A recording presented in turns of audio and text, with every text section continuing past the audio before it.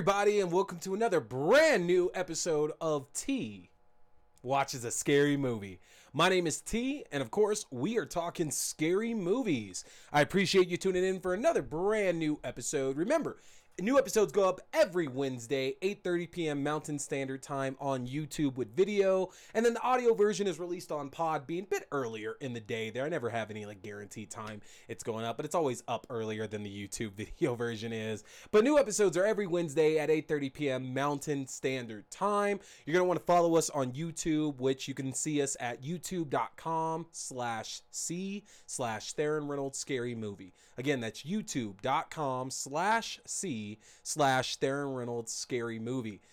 You can also find me on Instagram by searching Theron Reynolds. I'll be right there. I'm in a nice, fun pink petunia shirt along with a couple of my friends, along with the captain and now the captain, because I met Chris Evans and Anthony Mackie a few years back. Got a nice, fun photo with them there, and they're both the captain now. So you can find me on Instagram that way. You can find me on Twitter under Axdew. That's AXDEW. I am off of Twitter right now when you're seeing this. It is Wednesday, December 15th.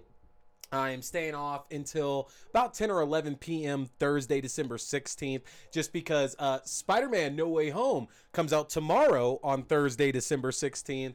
And while I know a good chunk of the big stuff going on there, I'm sure there's plenty more that I don't know about, and I am not trying to wreck that experience. So I am off Twitter right now just for the next day or so. I'll be back there then. As well, find our Facebook group, because in our Facebook group, that's where you can find information on the watch parties that we do, as well as written reviews I put up, other conversations that we have.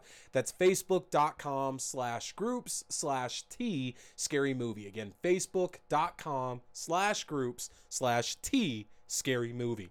Join the group. You can find us there, and again, have plenty of fun with us. We have a great watch party going on today. We're doing The Empty Man, which we're also talking about here in the episode. We're doing a little bit of Christmas with Jingle All the Way, and then of course we're gonna get our TV shows going on. We got Dexter, we got Marianne, Exorcist, Haunting of Hill House, all that good stuff there. But make sure to tune in, because we got a lot of good stuff coming here over the next few weeks as well too. And my schedule for next year is starting to take shape as well, and you can see that on Facebook and Instagram. So, what do we have to talk about tonight? Initially, I was going to be talking both The Empty Man and Antlers, two horror films that were released here within the last year, both to middling success. But the problem is that Antlers came and went from theaters like that, and I could not find any place to go see it. And up until this morning, it wasn't available to actually watch through streaming or anything like that as well.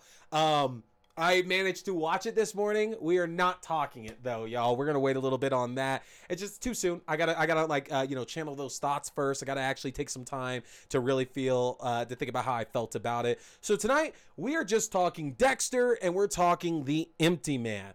Y'all know we've been following Dexter New Blood ever since it started. I've been trying to be not as heavy with the spoilers on that till we at least get a couple weeks away from an episode, so we're not really putting things out there, but I am giving you time to watch it.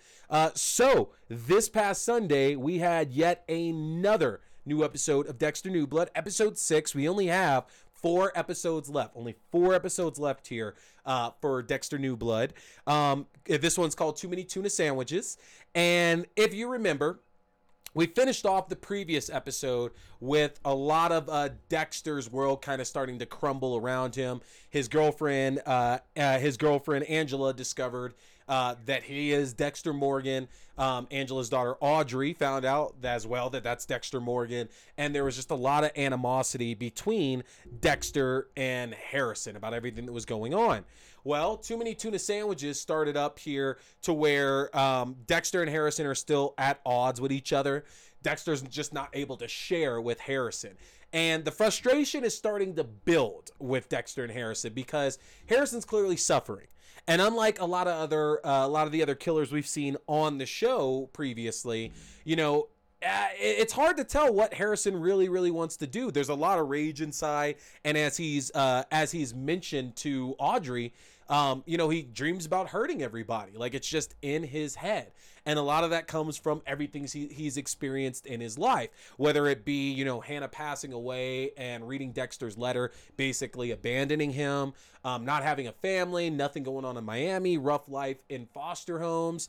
And one thing that has not been admitted to, I know it's going to come up, though, because it's the same thing that happened to Dexter, but we were also led to believe that Harrison didn't remember Rita being killed by the Trinity Killer and just kind of being in there in that pool of blood.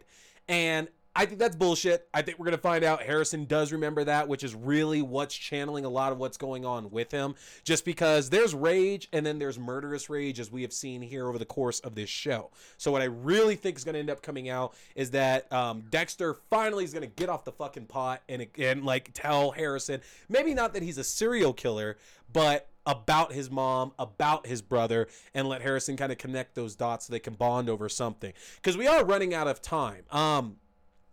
We've, I guess, sealed up and confirmed that Clancy Brown is our big bad, which we knew he was the big bad. There's been enough evidence he shot somebody in the face, last week and everything. But I had still posed the theory that the mayor was going to be in on this with him, because it seems just a little too direct. Like, I hate the fact that the mayor showed up for an episode and a half. We haven't seen him since, and I still feel like he's gonna pop his head in at some point.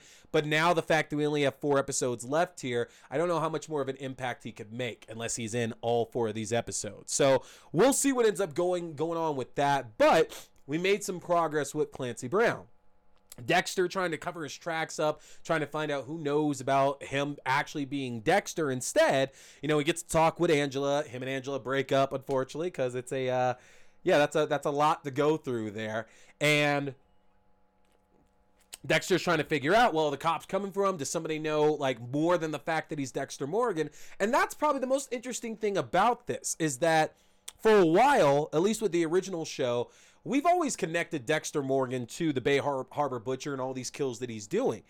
But the thing that I forgot, and that we all have to remember, is that it was never proven. LaGuardia died, Dokes died. Anybody that knew about Dexter's secret is dead, basically. So it's not like those two things were ever linked up. So finding out that he's Dexter Morgan, it's going to raise questions. But do those questions necessarily mean that Dexter is in mortal danger? And so far, it kind of doesn't seem like it is. Because it's not like, him faking his death was, he didn't collect any insurance money, I have to believe. So he could easily just kind of come back as Dexter Morgan. So I'm interested to see where that's going to end up going with that particular story thread.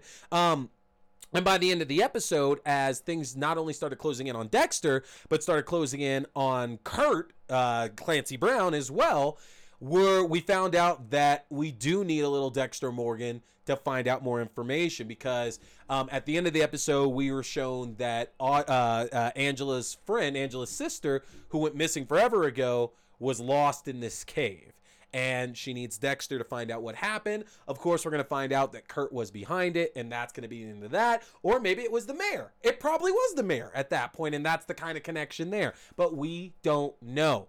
We also saw more of Harrison's anger just kind of break out as well, too.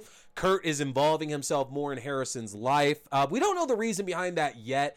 It's not like a slight to Dexter, because he doesn't know yet that Dexter killed his son. So if anything, it could be him trying to raise another killer, because so far all we've seen is that Kurt's been hunting young women, young runaway women instead.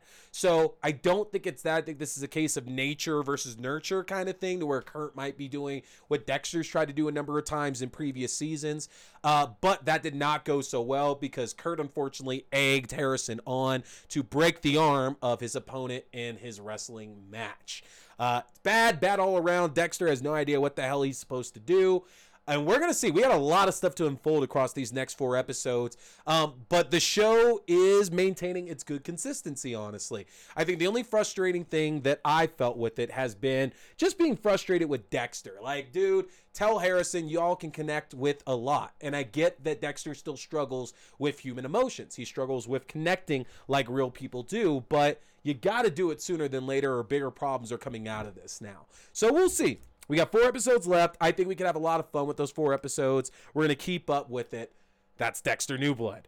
let's get to the main goal here of what we're talking about, which is the Empty Man. Now, I did not know this here, but The Empty Man is actually based on a graphic novel that was written by Colin Bunn and Vanessa R. Del Rey. Now, I haven't read the graphic novel.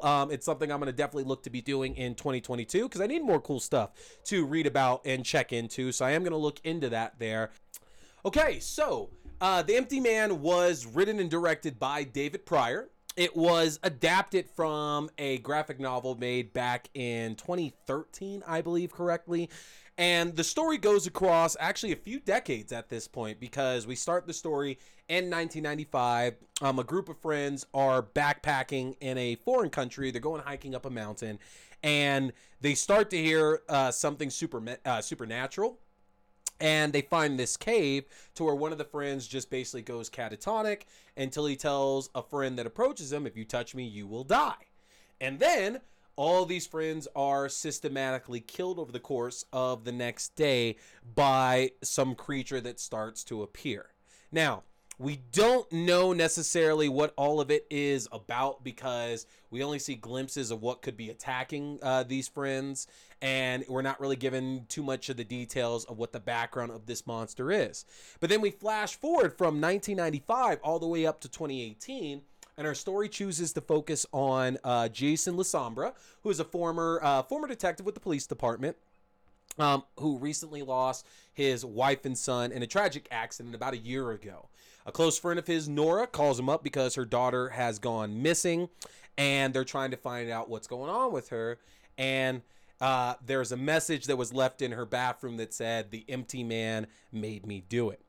And as Detective Lasombra is investigating the disappearance of his friend Nora's daughter, bodies start to pile up, and there starts to be a bit of a conspiracy going on with this cult that Nora's daughter, Amanda, was involved with that might be behind these killings and Amanda's disappearance. Now, I didn't know really anything about this film before I saw it. I don't remember seeing any trailers for it. I know this is one that got shuffled around a lot because of COVID, and I think it eventually hit October of 2020, I want to say. But I don't remember seeing trailers for this, but it got shuffled around a lot. And over the last 6 to 8 months, I've had a lot of my friends saying a lot of really good things about it, which is interesting because there's been a lot of controversy, I guess, about the film because it's not a very tight adaptation of the graphic novel. Apparently it only takes a lot of the big story points and puts that in, but it makes up pretty much everything else from what I've been told. As well, the fact that it's been publicized that the version that was released was still a very much rough edit and not the actual intended finished version of the film. And that's interesting to think about because, again, without knowing the source content, the film I saw honestly felt it felt complete in some aspects. I did enjoy where the story eventually led us to because there's some pretty good twists in this story. Some of which you can definitely see coming a mile away, which I don't feel hurts it at all there because it built towards the tension of wondering when these twists I was thinking about were going to actually come into play. And that's more in terms of, what characters could be behind what's going on here, who's attacking Lasombra, who's kidnapped Amanda, all these things there. I had theories about it as I was watching, and some of those turned out to be true, and it didn't really wreck anything for it. But one of the biggest problems with the story, I thought, was the characterizations of Lasombra, because a big part of what we see throughout the film is that he's still suffering greatly from the loss of his wife and the loss of his wife and his daughter. And there's a story thread that's introduced towards the end of the film with the twists that makes a lot of what he's going through in the movie kind of weird. It makes it not really make that much of sense, especially when we consider the characters who have to be involved with that as well too. And I can't say a lot about that because it'll spoil a big part of the movie. But what I will say is that I can understand folks who maybe had some issues with the ending because Lasombra's really our only connection to much of what's going on in this movie. He's our connection. He's who we're seeing the movie through and everything. And some of those plot points end up falling flat on their face when we kind of find out what's really going on. Now, in regards to the empty man himself, the monster, the killings that are happening, the film plays loosely with that as to whether or not we are actually seeing something supernatural going on, or if it's a little bit easily explained. And it's really good because I feel that you're not having the confusion throughout the film of wondering which one it is, because events at the beginning of the film make it pretty easy to tell, and then events that are happening kind of in the middle of the film make it pretty easy to tell that as well too. Like, it's very definitive in my mind about which side of things the killings are landing on, about whether it's supernatural or not. And I love that, is that they did introduce that ambiguity for people who might not be able to pick some of those things up. But I think a lot of folks will watch it and they'll be able to pick up right away, okay, yeah, this is grounded in supernatural, or this is grounded in like reality, actually. And I love the fact that the film featured it. The killings that were in it are they're brutal in the sense of they're like, we're not seeing guts coming out or anything like that, but they are very harsh, rough kills, basically. Like, you can feel a lot of anger in the killings that happen throughout the film, and that might make it harder to watch for a number of you.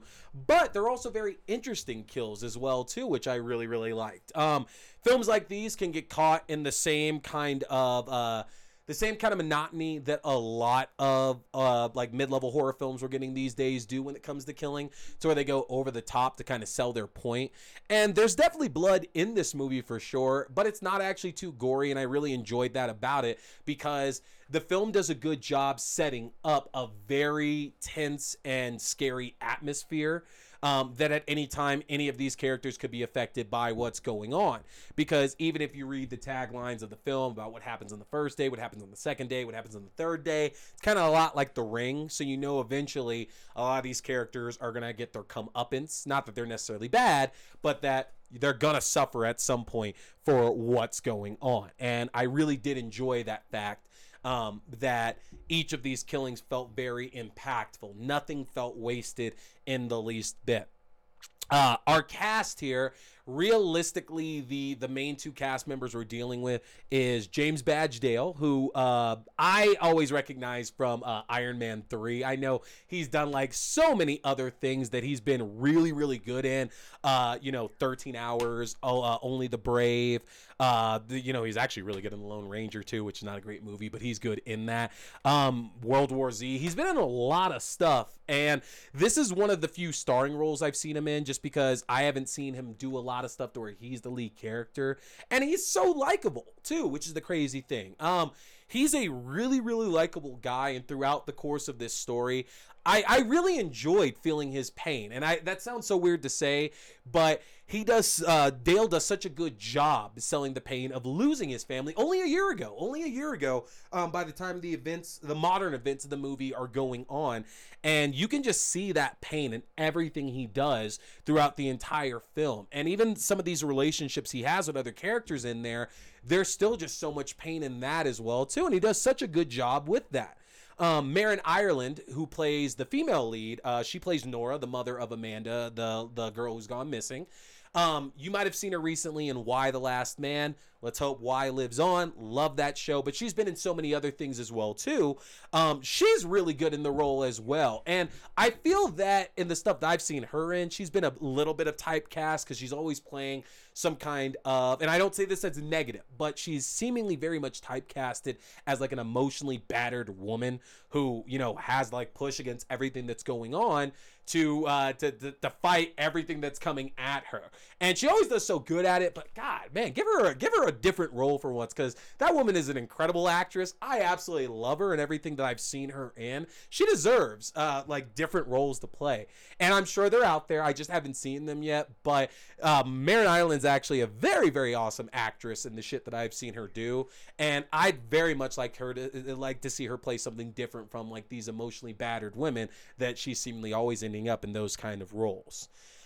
Beyond that, I will say that the film does come off as disjointed in certain places for sure, because you do think that we're getting towards a very strong resolution that Lasombra's going to go and find Amanda. He's going to stop this cult that she's been involved with, save the day, and everything's going to kind of be fine. But the film takes a lot of left turns throughout throughout that runtime, and it's not a short movie at all. It's a bit over 2 hours. And there's a lot of twists and turns throughout it that makes the movie not run. Me saying it doesn't run coherently sounds like an insult. It's not an insult. It almost seems a lot like a bit like a Quentin Tarantino film almost, to where it's not necessarily we're getting random flashbacks in random places, but the narrative just doesn't seem that straightforward at all, especially when we get to the cult, because Lasombra does get to investigate the cult that Amanda is involved with. And I felt that a lot of those scenes just seemed very much out of place. They moved the story along. They helped us kind of figure out the evil of the story and everything too, but they just seemed weirdly enough out of place with it. The ending I thought was fantastic. I did not see that coming in the least bit, where the ending ends up going. There is a big twist with it, and it's in my opinion, it's a fantastic twist. Again, there are problems with it because it does make some of the characterization of some of these characters not make any kind of sense in the least bit, and it kind of weakens the film by that. But I did really enjoy the twist that they brought in with it, because unexpected twists that end up making sense. It's rare to get that works. We talk about M. Night Shyamalan always doing twists, but the thing is that his twists usually land. It's very rare that his twists don't land the way that they were intended to do so. This one landed as well, really, really, really well. They did a really good job with the way that the ending I feel worked out. But again, for such a strong ending, in my opinion, it hurt a lot of characters going back and looking at the film itself. With that said, I really did enjoy this, honestly. I've seen that a lot of people are now talking positively about it. I would be very, very interested in seeing some kind of director's cut of this, because again, the director, David Pryor, he's the writer as well, has said this was still not the full edit that he wanted. This was not the version that he wanted out there. So I don't know if we'll see that. The film didn't really do enough financially to make me feel that's something that's actually going to happen. But if the critical praise keeps going up there, it's something we could eventually see released. Either way, check it out. It's on HBO Max right now, so if you do have HBO, you can check that out there for free. It is definitely worth a watch for sure. And to go back to talk about the beginning again really quickly, one of the best parts about the film is that beginning that's set back in 1995 seems so isolated from the rest of the film that it almost seems like it's a film in itself. And it's only about 20 to 25 minutes. It's not really a big chunk of this film. But man, I actually would have been interested in exploring those group of characters in their own separate film before getting to Lasombra's story. So with that, I do recommend it. My written review should be up here within the next week, both in the Facebook group as well as on Rotten Tomatoes. So you'll be able to check that out for sure. But like I said, it is available on HBO Max. You're definitely going to want to check that out there. It is a good watch for sure. So that is going to do it for us, folks. We got a chance to talk the latest episode of Dexter New Blood. We got a chance to talk a new film in The Empty Man. I am still wearing my fun Christmas sweaters. Let me show off what I got for y'all. We have a nice Return of the Living Dead sweater, actually. So you can see here, Tarman right there. And then I'm going to go ahead and back up really quickly. And you can see the fun Tarman on the back. More brains for sure. Love it. Got this one from Middle of Beyond. Middle of Beyond is a fantastic site. They have awesome Christmas sweaters and cardigans, as well as other great merchandise to wear as well too.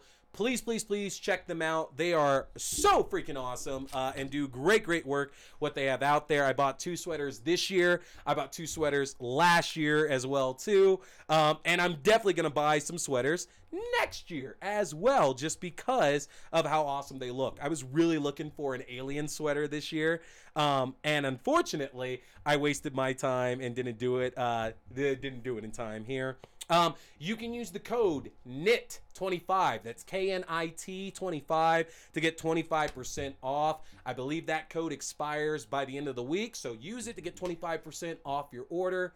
But folks, that is going to do it for us tonight. Next week, make sure you're back. It is the week of Christmas. We are celebrating Christmas with family. Yes, that's right. Next week, we're watching The Chronicles of Riddick, Pitch Black, and The Chronicles of Riddick, which is funny. The series is called The Chronicles of Riddick, but it makes the titles all weird. We are watching the first and the third Riddick movies. Those are both horror films. We're going to talk those and review them in the show as well, too.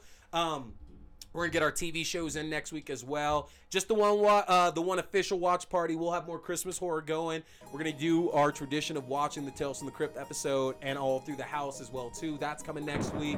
But, guys, thank you so much for tuning in. Happy holidays. I'll see y'all next week. My name is T. We've been talking scary movies. Stay scared.